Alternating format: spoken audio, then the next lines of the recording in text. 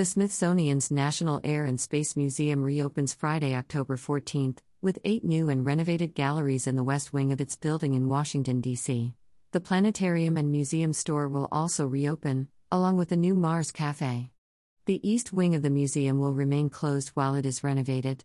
Free timed entry passes are required to visit the west wing and can be reserved on the museum's website.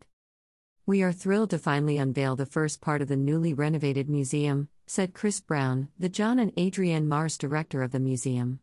"Visitors will have a more modern and engaging experience, visiting favorite icons as well as many new artifacts never before seen at the museum in DC. We hope each visitor will see themselves in these exhibitions and that young people will be inspired by all that is possible in aviation and space exploration."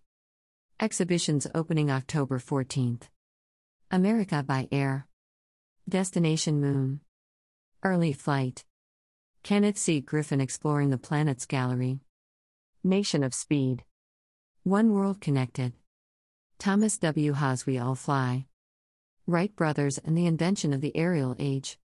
The exhibitions will use creative and dynamic techniques to engage visitors while they are at the museum and after they leave.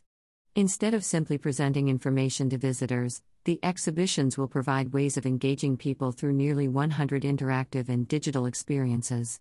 Some highlights include a tour of the solar system to learn what it would be like to walk on another world through an immersive, interactive experience in the Kenneth C. Griffin Exploring the Planets Gallery, and in One World Connected, visitors can look through a mock-up of the cupola from the International Space Station, ISS, to experience the kind of view astronauts on the ISS have of the Earth. A variety of techniques and tools have also been implemented in the new galleries to make the interactives accessible to visitors with vision, hearing, and mobility disabilities. The renovated museum will feature hundreds of new artifacts to the building, such as the WR-3 Air Racer built by Neil Loving, the first African American certified to race airplanes, a T-38 flown by Jackie Cochran, the first woman to break the sound barrier, and Sean Tucker's custom-built aerobatic biplane, the Aviation Specialties Unlimited Challenger 3. Also displayed for the first time is the full-sized X-Wing starfighter that appeared in Star Wars: The Rise of Skywalker, on loan from Lucasfilm, and a pair of prosthetic ear tips made for Leonard Nimoy to portray Mr. Spock in the original Star Trek series. Visitors will see favorite artifacts presented in new settings. In the same gallery is the Apollo 11 command module, Alan Shepard's Mercury spacesuit, and the capsule he flew, Mercury Freedom 7, will be on display in Washington for the first time since 2015. The original 1903 Wright Flyer will be in a dynamic new environment that better tells the story of the invention of flying and its implication on world history. The planetarium will offer significant upgrades to its technological capabilities and include new screencast abilities that will allow connection with planetariums around the country and vastly expand the museum's reach. The Mars Café, a new offering to the museum, will have coffee and a full espresso bar, as well as seasonally inspired sandwiches, salads, and pastries. The cafe will be located on the lower level of the museum and open daily from 11 a.m. to 5 p.m.